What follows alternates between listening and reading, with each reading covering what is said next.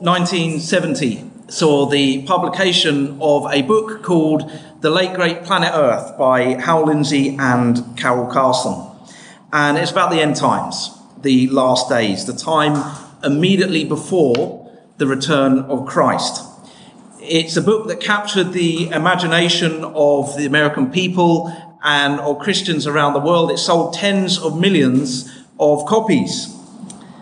Hal Lindsey went on to make a documentary by the same name. I wouldn't necessarily recommend it. I found it on YouTube, and to start with, I just clicked anywhere in the middle just to get an idea of what it was like. And this is what Hal Lindsey was saying at the point where I just clicked in. He said, I'm speaking to you today from the last battlefield on planet Earth. I think it was somewhere in Israel. It's out here that the last phases of history as we know it will be decided.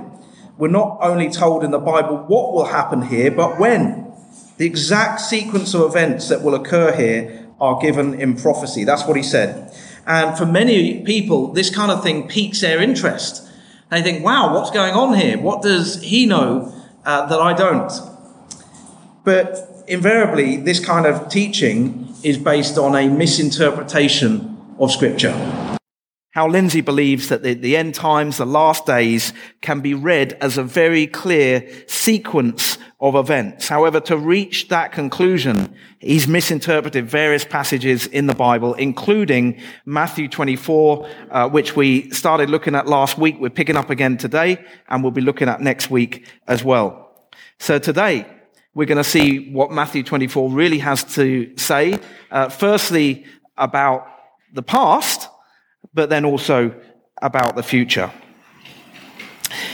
So you'll remember that when Jesus was leaving the Jerusalem temple for the last time, the disciples were admiring this magnificent building. And Jesus said something really quite shocking. He told them that the whole building, the whole temple, would be utterly destroyed. Now, on hearing this, it seems that the disciples were expecting three things to happen simultaneously. And we can see that from their question. They asked, when will this happen? When will the temple be destroyed?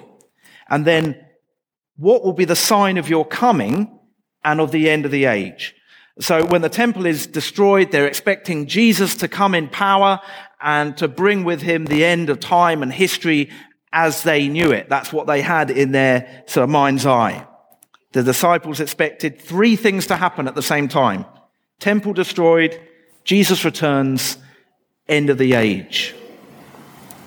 But when Jesus answers them, he actually points to two events that would occur in the future from their perspective. One would occur in their lifetime, the other would not. But Jesus doesn't say, I'm going to tell you about two events. That doesn't become obvious until after the first event has taken place. So our reading begins with Jesus quoting the prophet Daniel. He says, so when you see standing in the holy place the abomination that causes desolation.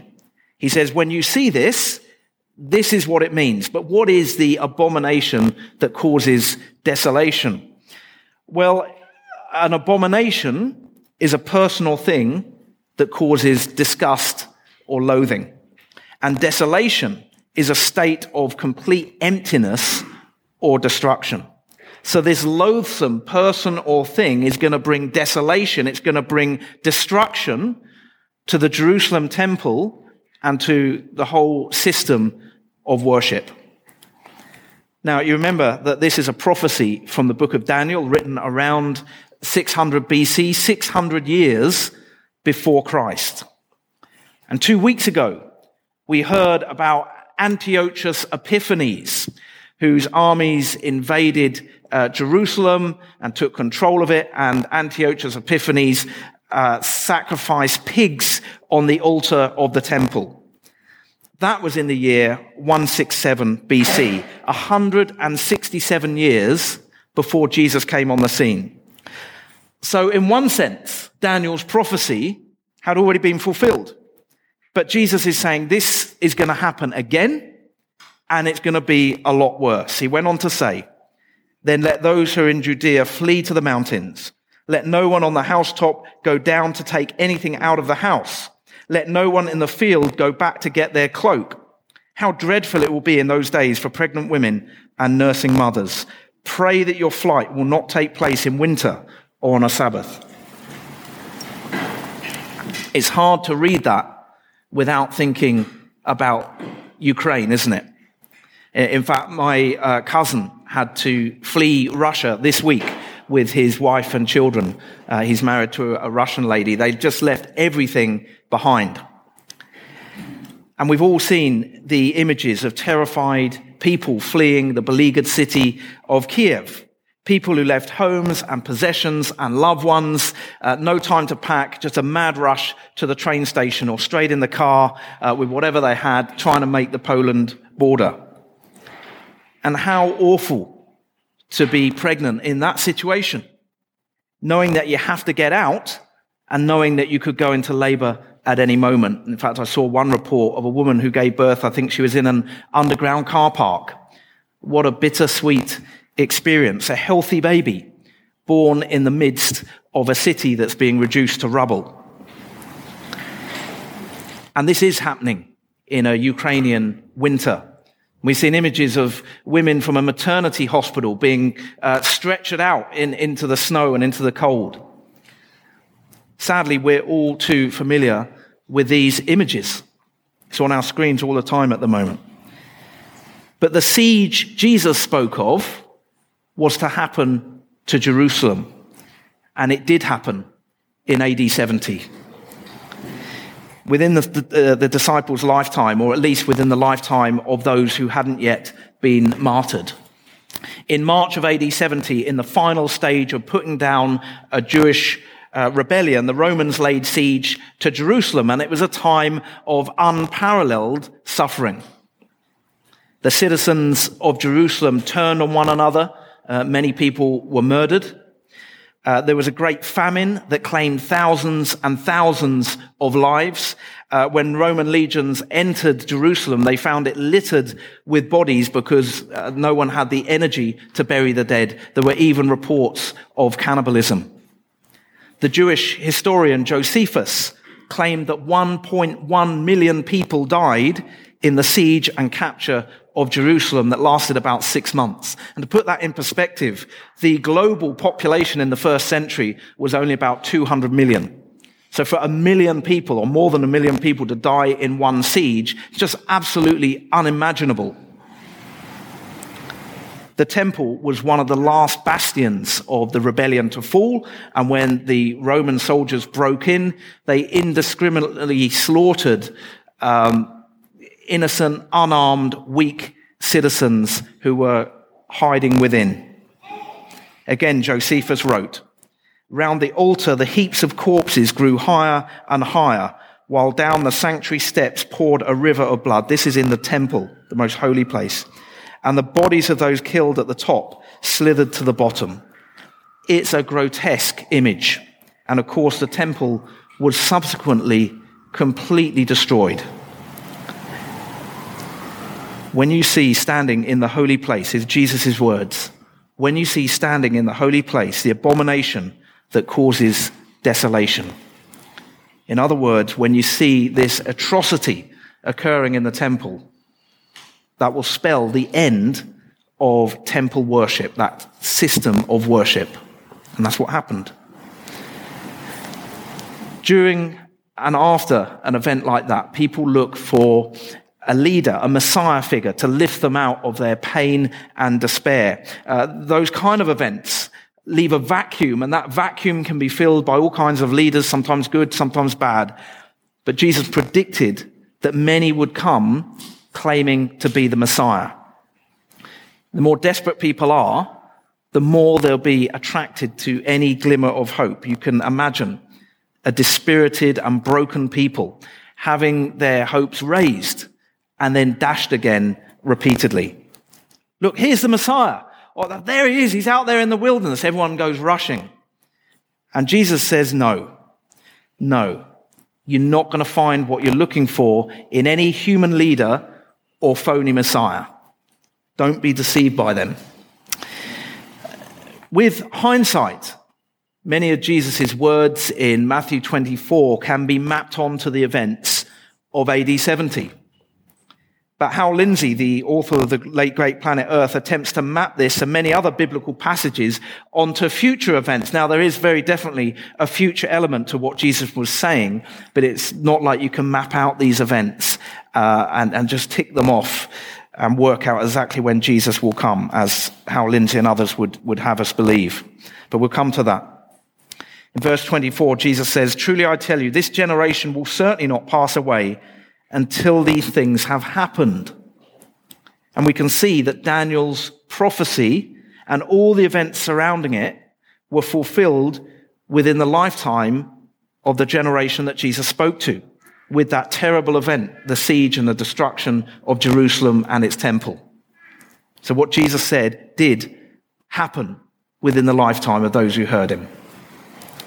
So that was the first event, the event that's in the middle distance, if you like. Now we come to the second event, the event in the far distance, the event that we are still waiting for with hopeful anticipation, the return of Jesus and the end of the age, the end of time and history as we know it.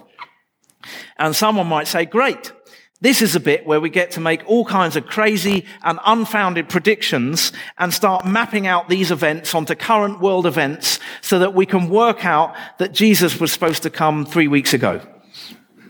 No, we're not going to do that. We're not going to do that. But we do need to take seriously what Jesus said and understand what it means for us today. Firstly, Jesus is coming back. There is no doubt about that. The New Testament is replete with references about Jesus' return. For example, in John 14, Jesus said, "My Father's house has many rooms. If that were not so, would I have told you that I'm going to prepare a place for you? And if I go and prepare a place for you, I will come back. I will come back and take you to be with me, that you also may be where I am." When Jesus was taken up into heaven after the resurrection, remember after the resurrection, he appeared to the disciples, he appeared to a lot of people over a period of 40 days, up to 500 people in one go. And then he was taken up into heaven and the disciples were kind of left gawking up into the sky. And the book of Acts tells us that 2 men in white, presumably angels, God's messengers, said this, "Men of Galilee, why do you stand here looking into the sky? This same Jesus who has been taken from you into heaven will come back in the same way you have seen him go into heaven." Philippians 3:20 says, "But our citizenship is in heaven, and we eagerly await a Savior from there, the Lord Jesus Christ." In Revelation 3:11, Jesus says again, "I am coming soon. I am coming soon." And if we were to ask the question, when will this happen? The answer is, we don't know. Jesus didn't even know. As the man who was and is God, he divested himself of the divine ability to know all things. But he did say that his return would be sudden and unexpected. We'll be looking at that next week.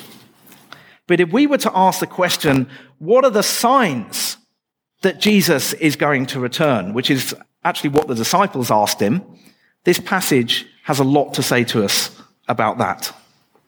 The signs don't help us to determine a date. In fact, they don't help us to narrow it down at all.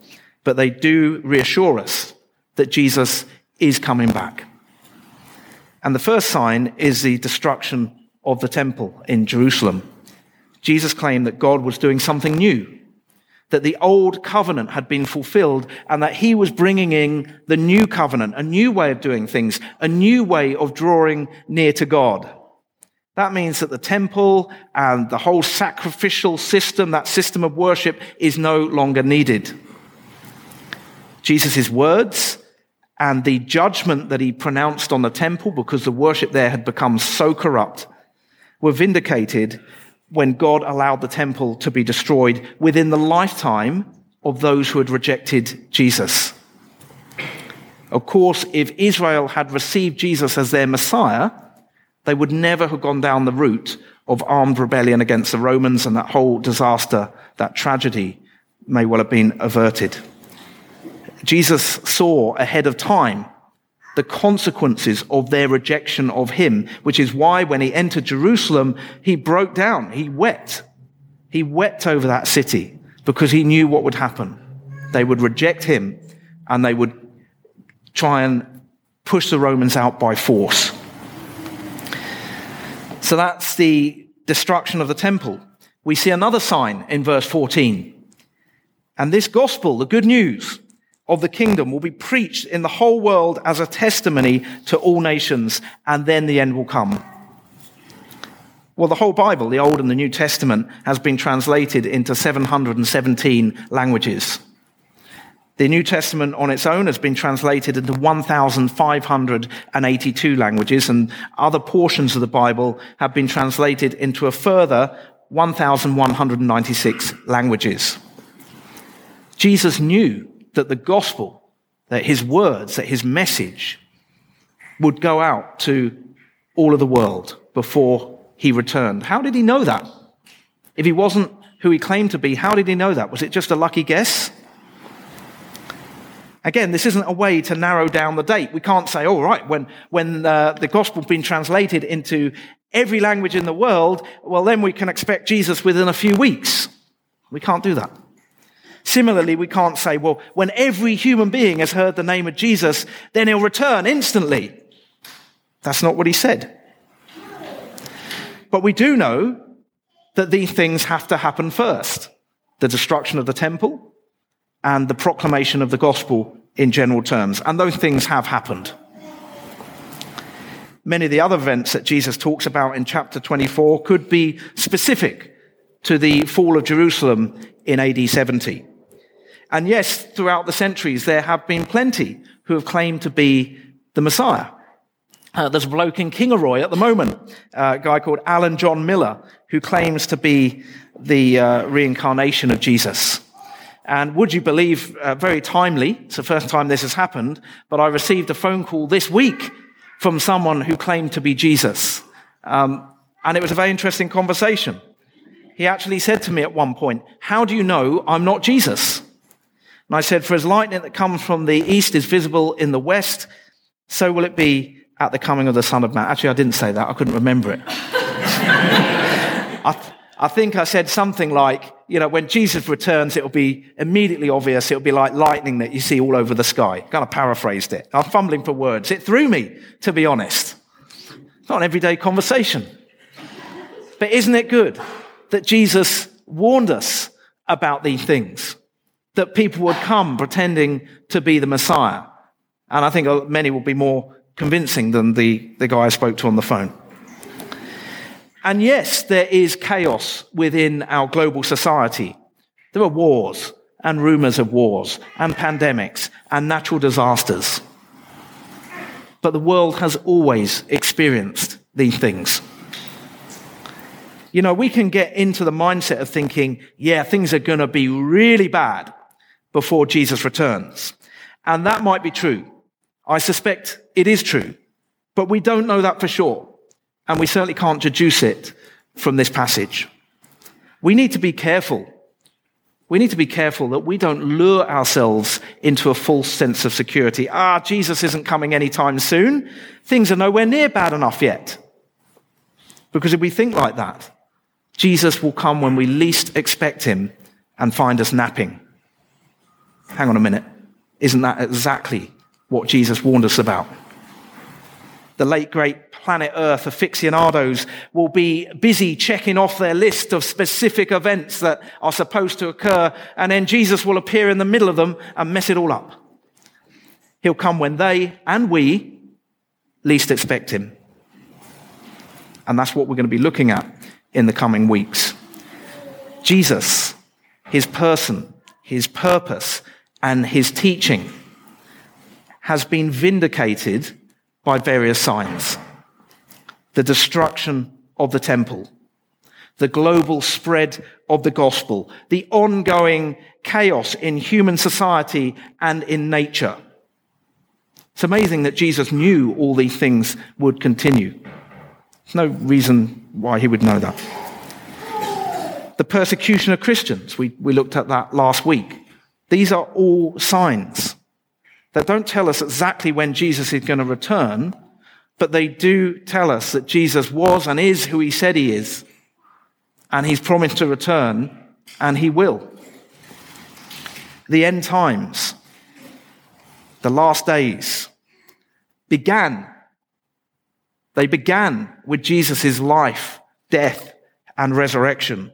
We don't know how long they will last, but Jesus promises that they will come to an end when he returns to make all things new at an unspecified moment in the future. We need to make sure that we're ready, and that's what we're going to be looking at next week.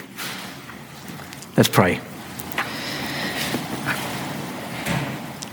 Heavenly Father, we see from the words of your Son Jesus a whole load of things that have happened and are happening. And we know that Christ can return at any time. We pray, Father, that we will live as people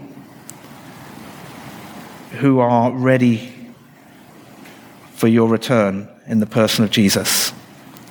That we are people who live in the knowledge that there is so much more to this world than what can be seen and touched.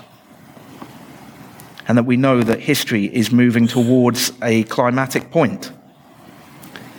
And we pray that as a church we'll be able to tell others this good news, this amazing news, that Jesus has promised to come back. And we pray all this in his name. Amen.